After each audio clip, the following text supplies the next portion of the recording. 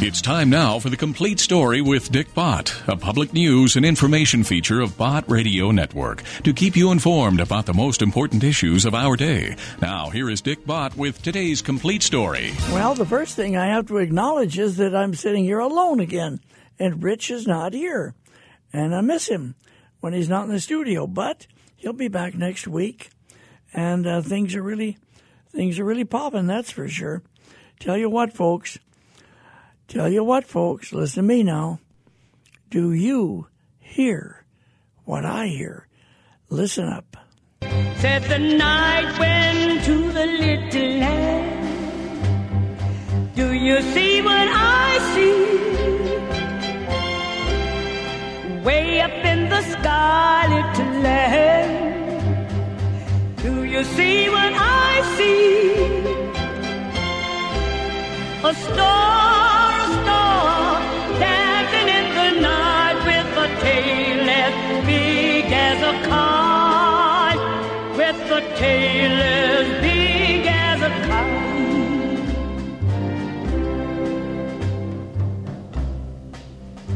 Said the little lamb to the shepherd boy,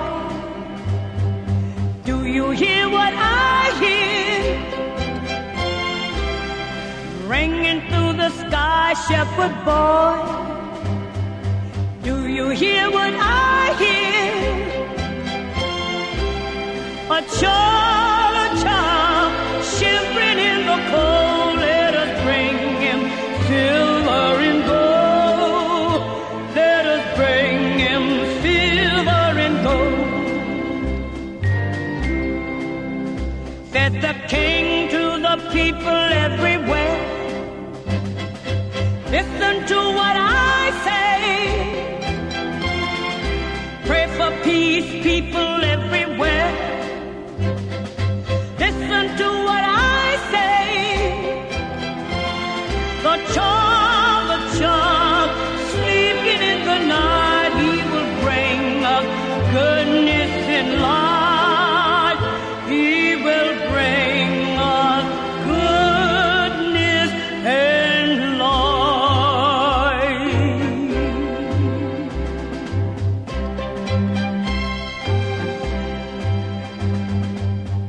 Yeah, that's exactly right. This is the Christmas season. This is the Christmas season. In spite of the calamities, in spite of the wind, in spite of what happened in Kentucky, in spite of the carnage, it's still Christmas, folks. It's Christmas. So you got to get in the mood and be thankful and be grateful. Now listen to what Evie Karlsson said in the song that she's going to sing for us right now. Everybody likes to take a holiday. Everybody likes to take a rest. Spending time together with the family, sharing lots of love and happiness. Come on, ring those bells, light the Christmas tree. Jesus is the King, born for you and me.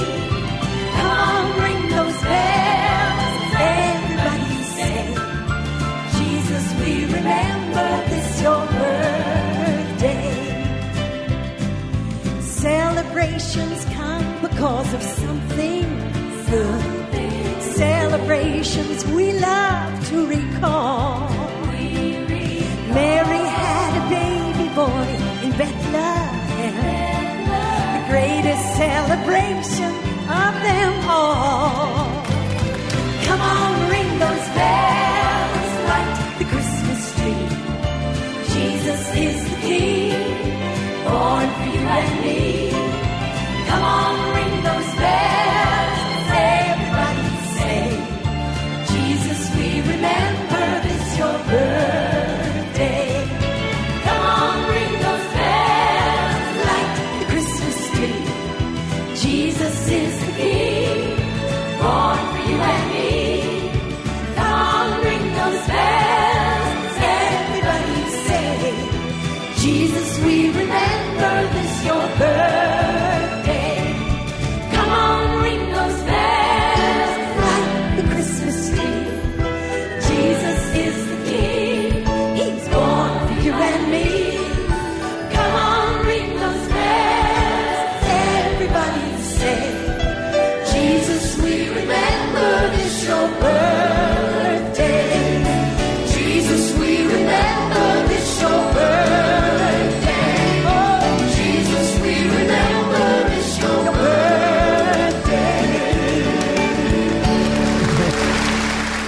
right, Jesus, we remember it's your birthday. A long time ago, Rich came across a story. It was written in a book, and it was the most beautiful story. We both really liked it because it was a story about kindness, and we've used it other Christmas seasons, and I want you to hear it again now. And following the story, you'll hear a song that was recorded by my son-in-law, Galen Gaut. Here's Rich to tell us about it. I'm going to tell you a story just as my father told it to me, for I can still remember almost word for word how he related it to me on Christmas Eve, 1963. We just finished dinner, opened some presents, and put on our pajamas. Just before bedtime, as the last log was burning in the fireplace, I saw my dad walk over to the mantel. He took down the antique snow globe with its nativity scene and started the crank on the bottom. The little music box played Silent Night as snow swirled around Joseph, Mary, and the baby in the manger. My dad was lost in thought until the music ceased. Then he turned and he saw me watching him. I guess I looked at him quizzically because he went on to recite a little poem I've never heard before, as though he were explaining something to me. Silent, holy, calm, and bright, Jesus came to pierce the night. Jesus came to make things right. So be silent, holy, calm, and bright tonight. I didn't know what to make of it. So I did what most 12-year-olds would do. I asked questions. What do you mean, Dad? Where'd you get that old snow globe anyhow? Where'd it come from? Well, he sat right down in the floor, there in front of the fireplace with the snow globe resting in his lap, and he motioned for me. I sat down beside him, and he turned the thing over and showed me that it was stamped on the bottom, Made in Germany, 1938. Then he put his arm around me, and this is what he said. Something interesting happened to me, son, when I was your age. When I was 12 years old, it was 1942. We were living in a little town called Evergreen, Pennsylvania, where my dad had a law practice. Well, that year was unusually busy, and my folks waited until the last possible day, December 24th, to do the gift buying. It was about mid-morning when we drove downtown, plunged into the crowds on Main Street, and did all our shopping in one giant trip. Of course, there wasn't much shopping to do back then. World War II was going on, and the things were hard to come by. That year, we just bought a few items for each other. My dad found a simple necklace for Mom. She bought him a tie and a pair of socks, and from the size of the package, I suspicioned that my gift was a new pair of shoes. We also found a red sweater for my grandma. We loaded those gifts into the trunk of our 1938 Buick, which we'd left in the town parking lot. Then we went to the corner market where we'd managed to find everything we'd need for Christmas dinner, a canned ham, the only kind available in those days, some cloves and spices, baking potatoes, beans and carrots, and then some flour, butter, eggs, sugar, and chocolate for a cake. I remember how relieved my mother was to find some of those staples. They were rationed because of the war, you see. After loading everything in the car, we walked down the street one more time and ate lunch at the Evergreen Cafe. You can imagine our surprise when we returned to the parking lot an hour later and could not find our car. It was gone, vanished, along with our presents and all of our food. Someone had stolen our vehicle, and with it, they'd taken our Christmas. We'd spent the afternoon in the police station filling out reports, talking to the officers and listening while they issued bulletins, but it was useless. No one had a clue what happened to our Buick. My folks were very distressed. The officers said they'd drive us home, but we said we'd just as soon walk as we only lived a few blocks away. By then it was late afternoon on Christmas Eve, and the snow was flurrying. So down the street we started, wondering how we were going to celebrate Christmas with no presents and no dinner. Most of the stores had closed, and the shoppers were gone home. We passed the parking lot. It was empty. Almost. There, to our amazement, sat our car. It was on the opposite side of the parking lot. My parents looked at each other in confusion, and we all said things like, "Are we losing our minds? Did we forget where we parked? I'm sure we parked over here. Who moved our car over there?"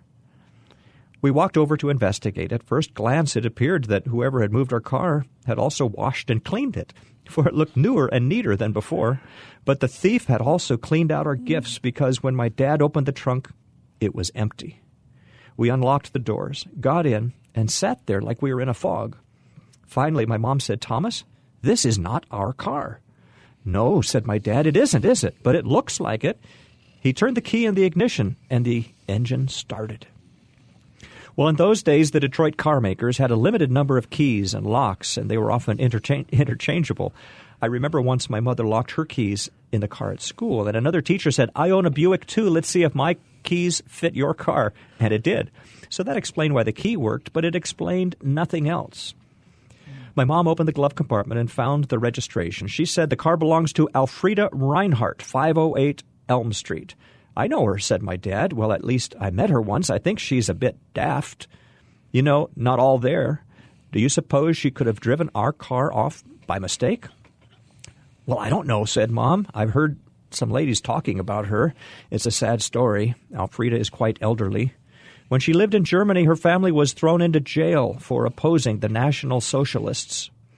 She had a son, a daughter-in-law, a little grandson, a boy about 12 or so.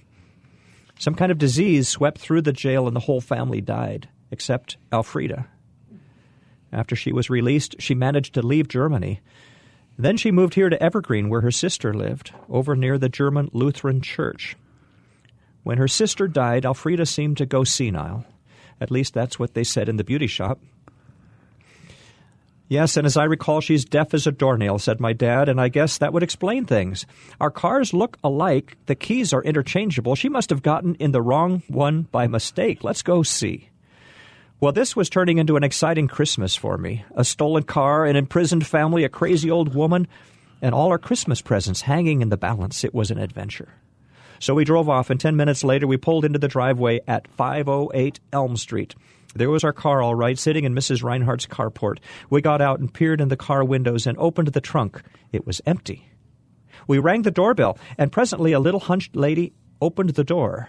Her hair was thin, white, and disheveled, which was also a description of her. An old pair of glasses sat crookedly on her nose. She wore a faded blue sweater, and seeing us, she burst into joyous smiles. "Guten Abend," she cried. "Guten Abend. Come in out of the cold. Come in out of the snow. Right on time you are, right on time." We stepped into the house. It was rather dark and drafty, but a small fire was burning in the hearth, and a little tree sat in the corner. Underneath it were some presents that looked very much like the ones we had bought earlier in the day. We also got a whiff of supper. It smelled like hams with clove, with potatoes, carrots, beans, and cake. On the mantel there was a snow globe nestled among some garland. I took it all in with a glance. "Now give me your coat, Gunther. And you too, Elke," said the old woman. "Oh, how wonderful to see you. Frau Reinhardt," said my dad, clearing his throat, "I've come to tell you we've got our cars mixed up." Mrs. Reinhardt seemed to have trouble understanding, so my dad expressed himself again. "We've mixed up our cars." She looked perplexed. "Was?" she said. "Our cars," said Dad. "Cigars? Ja, I have cigars. Would you like one?" No, my father said quickly. "You always liked cigars, Gunther," the woman said, shaking her head with a smile. "I try to keep them for you, but after supper, not before, ja?" No, my dad said. "What I mean is I think there's been some kind of mistake." "Ja, of course, I have cake, too." "No, Frau Reinhardt," my dad said a third time. "I'm afraid you're confused. My name is Vicker, Thomas Vicker." Something about that seemed to distress the old woman. Elfrida Reinhardt stared at my dad incredulously, a haunting look on her face as if trying to comprehend. For some reason, we all sort of stopped breathing for a moment. "Nein," she said. And again my father said, "Frau Reinhardt, my name is Thomas Vicker. Vicker." "Nein, I have no liquor," she said. "I have cigars and cake, but no liquor, only eggnog." My father was too flabbergasted to reply, but the atmosphere changed suddenly when the old woman, smiling, showing yellow, unkempt teeth, "Sehr gut," she said. "Your coats, bitten. It's warm in here. Let me take your coats. I've waited so long for you to get here, but I've waited all afternoon." "You're going to stay, aren't you? Of course you are. You've come so far." She started tugging at our sleeves. I noticed how my parents looked at each other and seemed to react to kind of an understanding. At any rate, they nodded to me, and we all unbuttoned our coats. "Danke," said the old woman with a smile as she took my dad's coat and my mom's and laid them on the sofa, and that's when she spied me. I cannot describe the look that came into her eyes as she studied my face. "Oh, Ollie," she said, hobbling near me. Her hand revealed a slight tremor as it reached out and caressed my hair. "Oh, Ollie, it's been such a long time. Look at you. Look how you've grown." Her eyes filled with tears, and she pulled me into an embrace. She quivered with emotion, but when she released me, her face was glowing. "Oh, Ollie," she said, "I thought I would never see you again. Come over to your Oma, and look at you, so happy, so strong, so big. You remind me of your Opa." Her wiry arms encircled me again, and I felt the kissing on top of my head. And I started to pull away, but I didn't. After one more, "My Ollie," she turned abruptly and headed to the kitchen. "Aber was denn? All is ready," she said. "Elke, help me set the table." My mom obligingly found some dishes in the cabinet, while Frau Reinhardt pulled silverware from a drawer, and then out came the hams and beans and carrots, along with the German potato salad and some sauerkraut. The meal wasn't exactly as my mom would have prepared it. It was sort of vinegary and mustardy, but it was good. I ate every bite except the kraut. All the while, Frau Reinhardt was talking, half in German, half in English, about family matters that didn't make any sense to me at all. Each of us tried to contribute to the conversation, but it seemed lost on the old woman. Her hearing was gone, and her mind was nearly so, but her heart was warm, and she kept the conversation flowing all by herself.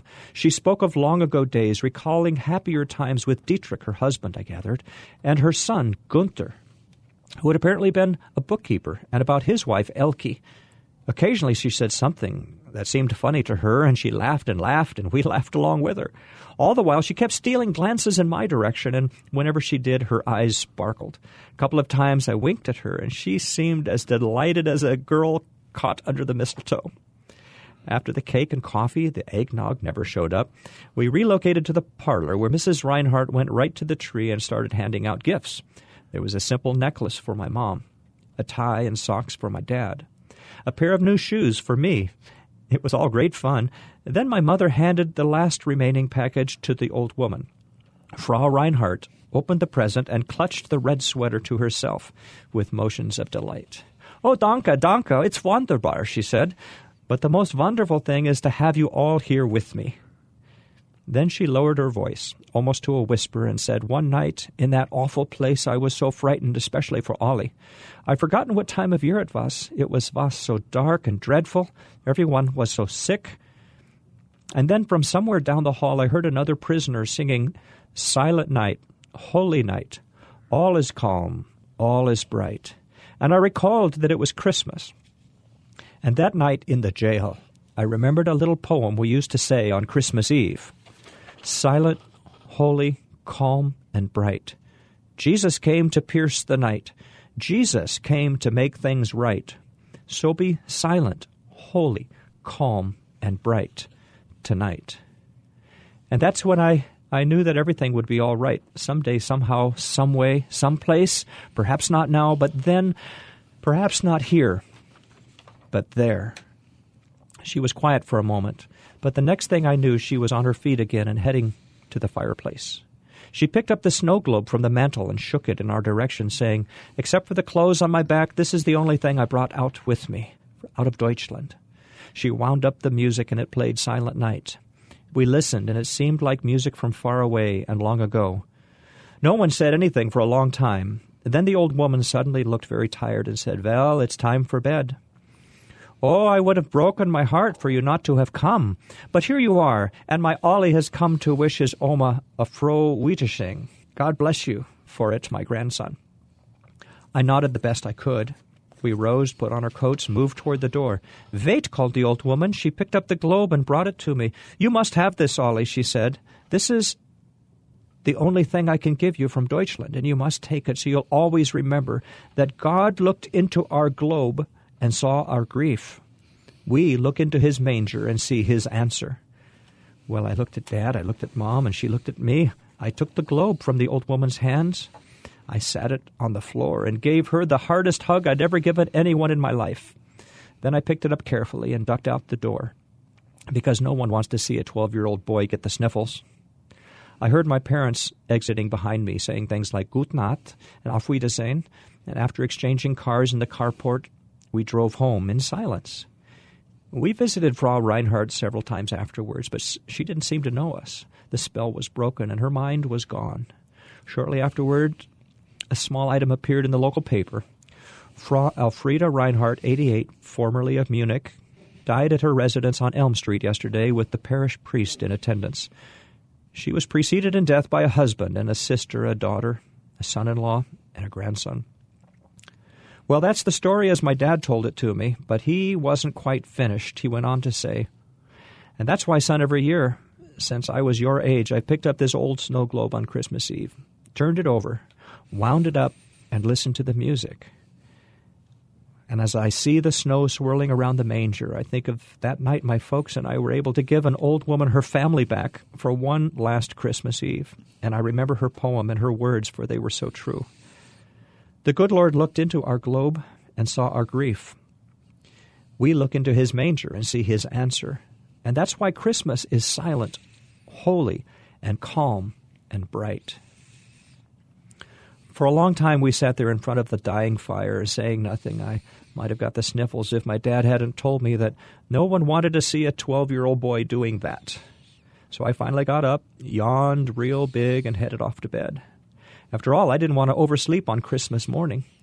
"Good night, Dad," I said as I headed toward the bedroom. I turned back and saw him gazing again at that glassed ball filled with water and wonder. "Good night, Dad," I said to him again. "Sleep well." He smiled and waved me on to bed. "Good night, Ollie," he said. "You sleep well, too."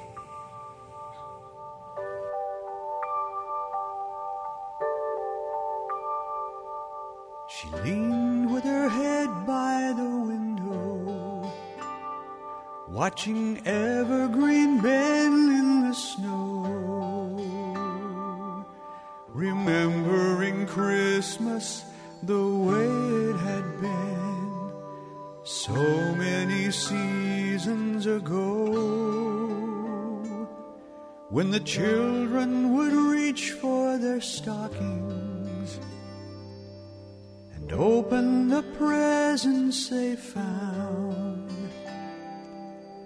The lights on the tree would shine bright in their eyes, reflecting the love all around. But this year there's no one to open the gifts, no reason for trimming the tree. And just as a tear made its way to the floor, she heard voices outside start to sing. Merry Christmas to all who may dwell here. Merry Christmas, if even just one. May the joy of the season surround you. Merry Christmas, Merry Christmas to all who may dwell here. Merry Christmas, if even just one. May the joy of the season surround you. Merry Christmas with love. You know, Christmas has such meaning. Christmas is something, it's so easy to go through the holidays and not ponder and not get the children really settled in and learn what it's really all about. So anyway, and we sure did miss Rich being in the studio, but let's hear a listener comment right now. I'd like to share that in addition to listening to Bott Radio in my car, I have for years and years had a small radio in my kitchen so that while I'm cooking, ironing, whatever I'm doing, cleaning, I can be listening to different programs. Let's hear another one. Hello, Dick and Rich. This is Jackie from Ozark. I just wanted to brag on the Christmas program on the 12th. That was so encouraging and so good, and it was just so refreshing, and it lifted my heart. I appreciate y'all. I listen to you at 6 o'clock on Sunday mornings, and that's always a treat. I hope you all have a wonderful Christmas. You are truly, both of you are a blessing, and I appreciate you. All right. Well, your comments, when you call our listener comment line, that means so much to us. Do we have one of the fellows that's called in? I'm a truck driver, and I want to thank you so much for streaming your Bott radio show. I listen to it most of the day and night. It really makes the miles go by a lot more cheerfully, and it also gives me a ministry where I can tell other truck drivers about Bott radio, where they can find their way to the truth. Thank you very much. Oh, thank you, sir. Thank each and every one of you in the Bott Radio Network audience, our Bott Radio Network family. And it won't be long now before it will be Christmas Eve, and it'll all be what we did last year. This is Dick Bott with this chapter of The Complete Story as a public service, and I'll see you later.